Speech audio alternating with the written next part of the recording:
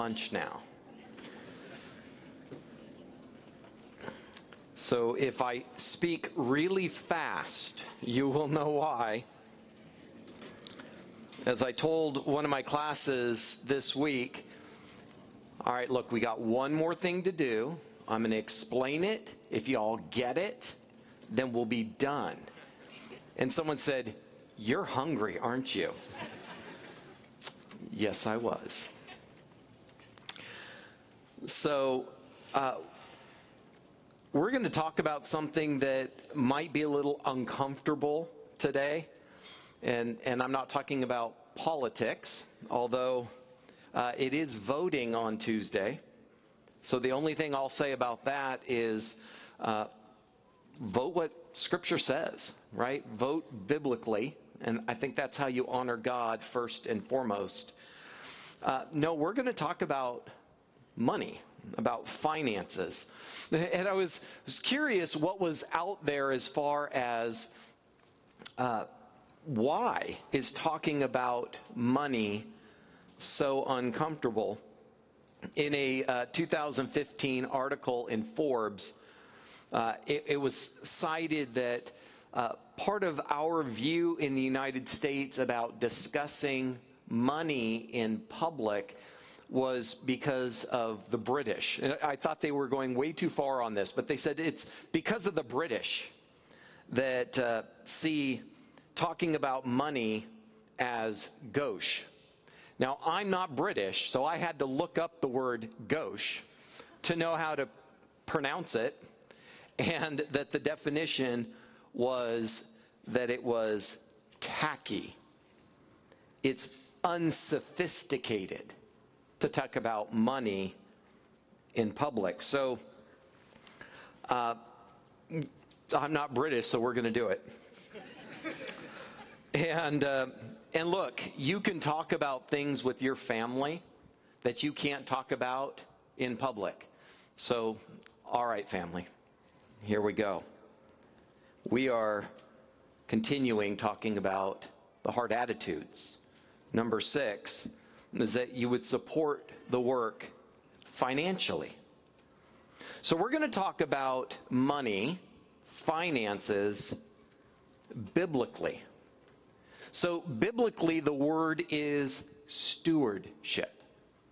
And it's this idea that what you have been entrusted as a steward. That's not a word we use often. Maybe it's cultural. It's probably another British phrase. But basically, it means something you are responsible to manage. You don't own it. You manage it on behalf of someone else.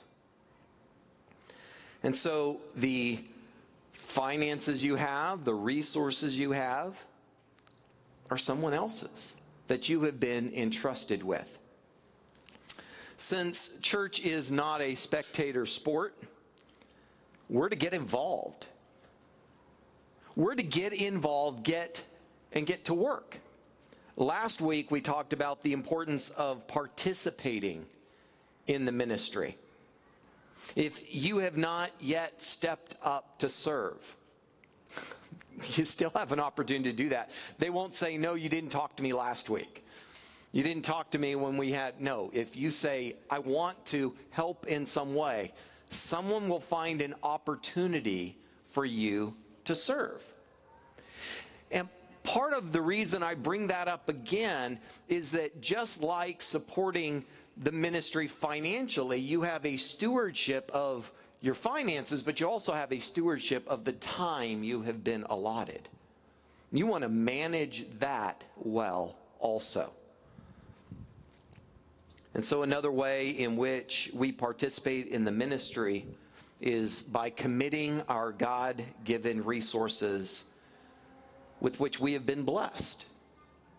In Paul's second letter to the church in Corinth, we read about the collection for Jerusalem. This was a voluntary agreement between the church in Corinth and other churches, and how they would contribute to those in need back in Jerusalem. And so it was the Gentile church that was collecting this for the, at this point, predominantly Jewish church in Jerusalem. And so there's a lot of discussion in Paul's ministry as he writes to the different churches. You actually find references to this collection. And it sounds strange that it comes up so much, and we probably don't talk about it often enough. We talk about all the other things that Paul discusses. But one of the things Paul talks about the most is collecting for those in need and doing ministry with our finances. In 1 Corinthians 16:2, Paul writes this. He says, on the first day of every week, each of you should put something aside and store it up as he may prosper, so that there will be no collecting when I come. And so Paul's not asking. He's not pleading. It's very matter of fact. You guys are going to do this. And so since you're going to do it, just do it before I get there so we don't have to make a show of it. It doesn't have to be a process. It doesn't have to be kind of the way Jesus talked about those that would go to the temple and give. And he compared two people. He compares the Pharisee who did it in this big, elaborate way, and then the older widow who came in and gave such a small amount. And he says, look, who gave more? She gave out of just a little bit, and so she gave more, right? And so it became a show for some people, and others it became an act of worship. A pastor friend of mine says it this way. He says, you know, you don't have to tell mature believers to give. You don't have to tell mature believers to tithe. Because there's something they understand about supporting ministry financially that you don't have to teach it. They want to do it to be a part. Mature believers understand the biblical principles of sowing and harvesting. Paul kind of describes it this way. In his second letter to Corinth, he says, the point is this: whoever sows sparingly will also reap sparingly. So, I don't know about you. We don't live in an agrarian society, so perhaps you're uncertain about some of this. Maybe you don't have the garden in your backyard. But to sow means to plant, and harvesting is when you go out to collect the food. He says if you're going to sow sparingly, you're going to reap or harvest sparingly. Verse 7, each one must give as he has decided in his heart. So the parallel, the connection between those. He says, not reluctantly or under compulsion, for God loves a cheerful giver. And God is able to make all grace abound to you, so that having all sufficiency in all things at all times, you may abound in every good work. There is a correlation between this spiritual maturity and the joy in which you take to give.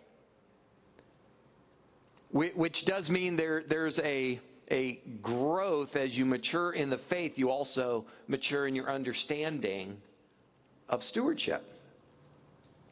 So if I want to harvest tomatoes, I'm going to have to plan ahead. You realize it takes 60 to 100 days from when you plant a tomato plant before you actually get tomatoes you can collect. You got to plan ahead. So in Southern California, if you plant your tomatoes on March 1st, which I did check, that's when you're supposed to plant tomatoes, you may see tomatoes ready to be picked as early as April 30th.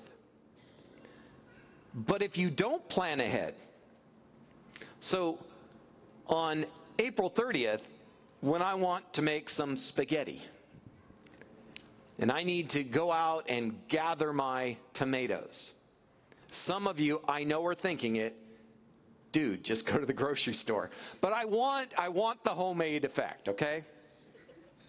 So I'm going to go out to my garden to get tomatoes. Unfortunately, I didn't plan ahead. So there is nothing to harvest because I didn't plant. The biblical principle is there's no harvest if there's no sowing. Now, don't misunderstand Paul. He's not saying if you give financially, you will receive an equal or greater return on your investment. This is not Paul's pyramid scheme. What Paul is talking about is an investment in something greater than your financial return. This is an investment in eternity, in something that lasts and something that matters. And so, why do we give? Well, we give out of the blessings we have been given. So, there you are, blessed. And what will you do out of that blessing? Now, I realize we don't always think of ourselves as financially blessed, especially when you put gas in your vehicle or buying things that you need, like at the grocery store. But when you consider the rest of the world, right, compared to so many other places, we are wealthy. So I looked it up. How wealthy are we? So the median income in the United States, household income, is $70,000. Now, we live in Southern California. If you're not from here, maybe that, I don't know if that's good or bad. So it's even higher in Southern California. But in the United States, the median income is $70,000. If you as an individual have an income of $60,000 a year, you are in the top 1% of wage earners in the world. So they talk about the top 1% a lot, don't they? You didn't know it might very well be you. Well, that's in the world. Compared to people in the rest of the world, we have an abundance. We have been so richly blessed financially.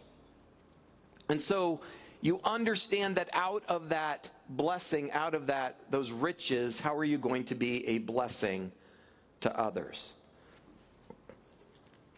Jesus talking about this idea.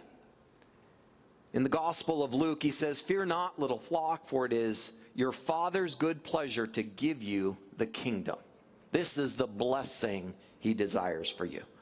Verse 33 of chapter 12 says, "Sell your possessions, give to the needy, provide yourselves with money bags that do not grow old, with a treasure in heaven that does not fail, where no thief approaches and no moth destroys, for where your treasure is, there will your hearts be also." You see, the idea is that often we're either planning for a rainy day or we're not at all. He's saying, look, what really matters? There are a few ways to evaluate what you value. How you spend your time, your browser history, where you spend your money. Right? These are things that you value. It used to be that you would sit back and reflect on what was important. What is it that you value? Where do you want to put your time, your effort, and your money? And this might be the difference between maybe giving a tithe of our income and giving out of the blessing of our wealth. The Old Testament command was to tithe, right? That was a command to Israel that they were to tithe. That's just a fancy word that means 10%. But there's more than one time in the New Testament when Christians are told over and over again to be generous. It's not about tithe, pull out your calculator and figure out your 10%. In fact, they're told, be generous. That's how you represent Christ. In Proverbs 3:9, it says, honor the Lord with your wealth and with the first fruits of all your produce. And there's this idea that the produce, what comes in, the first fruits, that might be that tithe, that offering, but out of your wealth. I was thinking, well, what's the application? What does that look like? This summer at Church in the Valley in Ontario, as we were meeting outside in a park and our building was being renovated, we were asked, all right, so we've got this renovation that we need to try and get done, and we'd like to be able to pay for it all in a timely manner, and would you pray about giving toward this construction? Now we could be legalistic and say, you got my 10%. You got the tithe. Why do you need more? Aren't you being responsible with what I've already given you? Or can you say, you know what, I've been so richly blessed, I could help with that too. And what a blessing it has been, being in that building. And several of you got to be there for the 35th anniversary in the new building. Well, that happened not because people were faithful in giving out of their income. It was because people went, you know, I've been so blessed, maybe I can give out of the wealth that I have been given. Why do we give? Out of gratitude. Because we have been so blessed. How would I not want to be a blessing to others? It is a joy to be able to contribute to the ministry of the church. It is a joy to be able to serve. It's a joy to be able to contribute and see God at work in the ministry of what the church is doing. There's a reason Paul said that you're to give cheerfully. Depending on the translation, you've probably heard it said the word cheerful can be translated as hilarious. It means that you are so joyful about being able to contribute to the ministry that you do it almost hilariously, laughingly. One of my professors said that if someone came to him and he knew that when they went to contribute toward the offering on Sunday, if they did it begrudgingly, he told them, no, don't do it. And I said, you tell them, take their money back? He goes, that's what Scripture says. If they can't do it joyfully, cheerfully, hilariously, they shouldn't be a part of it, because this is worship. That's serious. By the way, the problem then would be that their attitude isn't right, not that they just shouldn't give.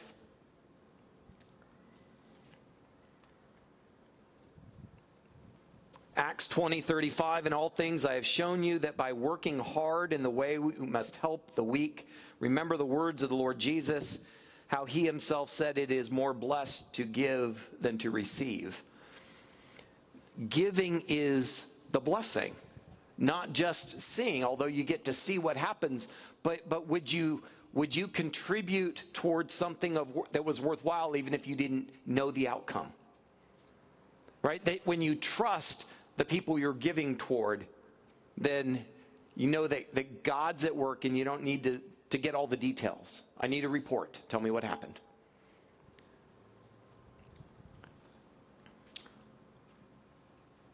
The other reason we give is because we don't need to be concerned about the outcome, taking care of our own needs, because God promises to provide what we need. Right? We don't have to make sure, well, I need to be first and foremost. I can't give. I need to hold it and keep on like Scrooge McDuck. You guys know Scrooge McDuck? Am I aging myself? No? Okay. So, okay. Just want to be clear.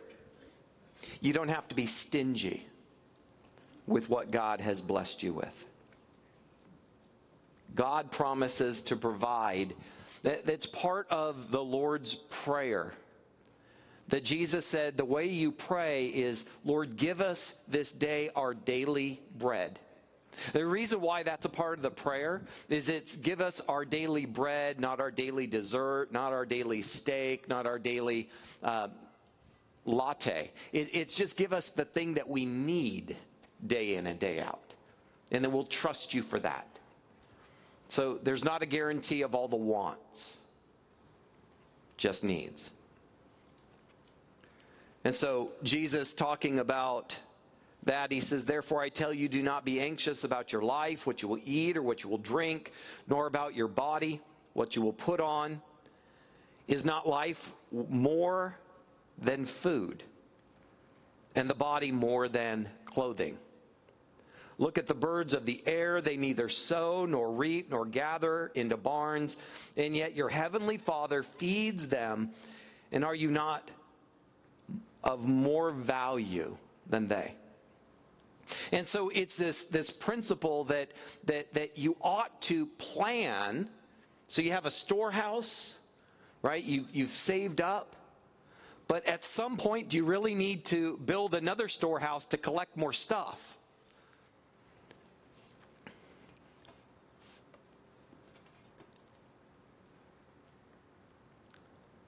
We contribute to the ministry of the church because that is what we value. It's what we value. We give because we have been given. We have been richly given. And because of that, we give out of that generously.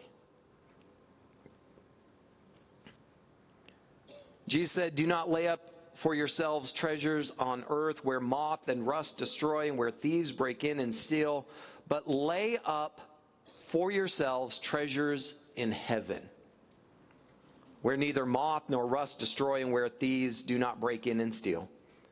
And where your treasure is, there will your heart be also. The point is clear. That our job is not to be about building a kingdom for ourselves. You realize that's the point. That it is about building a kingdom for God. And that what God has blessed us is not about us. It is about Him. Our generosity is to be a reflection of the grace we have been given. What form did that grace take? God so loved the world that He gave His only Son, that whoever believes in Him would not perish but have eternal life. God's grace was sacrificial. Our generosity then should reflect that sacrificial giving of our Lord. So, because this is a heart attitude, this is not a tithing sermon. I realized that as I was preparing the last couple weeks for today.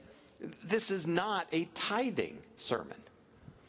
Right? I didn't get a note, hey, can you talk about giving because the giving is down or so. That wasn't the issue.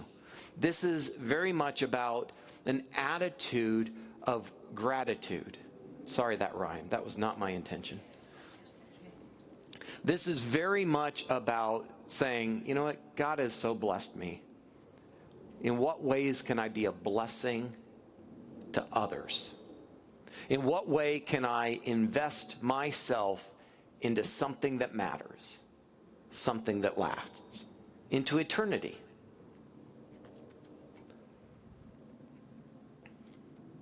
If maybe you're new, either new to the church, new to the gospel, a new believer, then a lot of what we're talking about might sound new too. I didn't grow up in the church. I remember as a new Christian sitting down with my parents and having this discussion about this, and they were really surprised. So you think you should actually give money at church? I go, I think so, right? I think that's what I read in the Bible. And they didn't get it. I'll be honest, I didn't get it. It just seemed like something I was supposed to do. And it was only as I grew in the faith and understood more of what it meant to be a follower of Christ that I was able to really get the idea.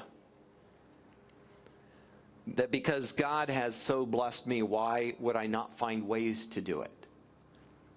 And that did have to do with the investment, the stewardship of my time, the resources in which I had been blessed, and finances. So if you're kind of new to this, that's what I would encourage you to spend some time in prayer, that you would grow in understanding.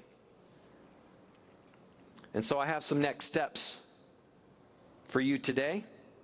First of all, that I would begin financially supporting the ministry of CIV. What does that look like? If you're uncertain of what that looks like or how to do that, I would encourage you. Talk to someone on the board, talk to a community group leader, something like that, and say, I want to do this, but I don't quite know how. I don't know what to do. How do I manage my finances? I kind of stretched as it is. I don't know what's the next step to be able to do this. Because it is like anything with finances, it's a skill you have to learn. You have to kind of get better at it. And then two, I would look at my finances and evaluate what I value. How am I spending my time? I am, at one point I was very convicted that I was spending more money buying coffee. It's because the cost of coffee went up, let's just be honest. So it wasn't just me drinking more coffee, it was the cost of coffee. Yet, if I can make coffee at home, I would save a whole lot, and how much more I could be generous. And so, look, if that means making a change in the way I was doing things, it would be worthwhile. What that will look like for you, I don't know. That's kind of up to you to take that time and to evaluate. And then notice the third blank there. The third point is blank. And that's for you to fill in. This is what I got. This is what I need to do. This is my next step. Let me pray. Heavenly Father, you have been gracious to us in so many ways. And even though at times we don't quite understand how we have been given, how maybe rich we are, that may not be a word we use to describe ourselves, but in reality it's true. Father, because you have been so gracious to us, help us to understand how we're to be good stewards of your blessings, that we would manage our time, we would manage the resources you have given us, those financial resources and others. Father, that we would put those into practice to serve, to understand that just as you gave your Son to die on the cross for us sacrificially, we would understand that at times we're asked to be sacrificial as well, and that it costs, that it might cost time, it might cost financially. But Father, understanding the investment we make is not just an investment that we would immediately see, that we're to make an investment in what really matters, into your kingdom. Father, we thank you for Jesus. In his name we pray. Amen.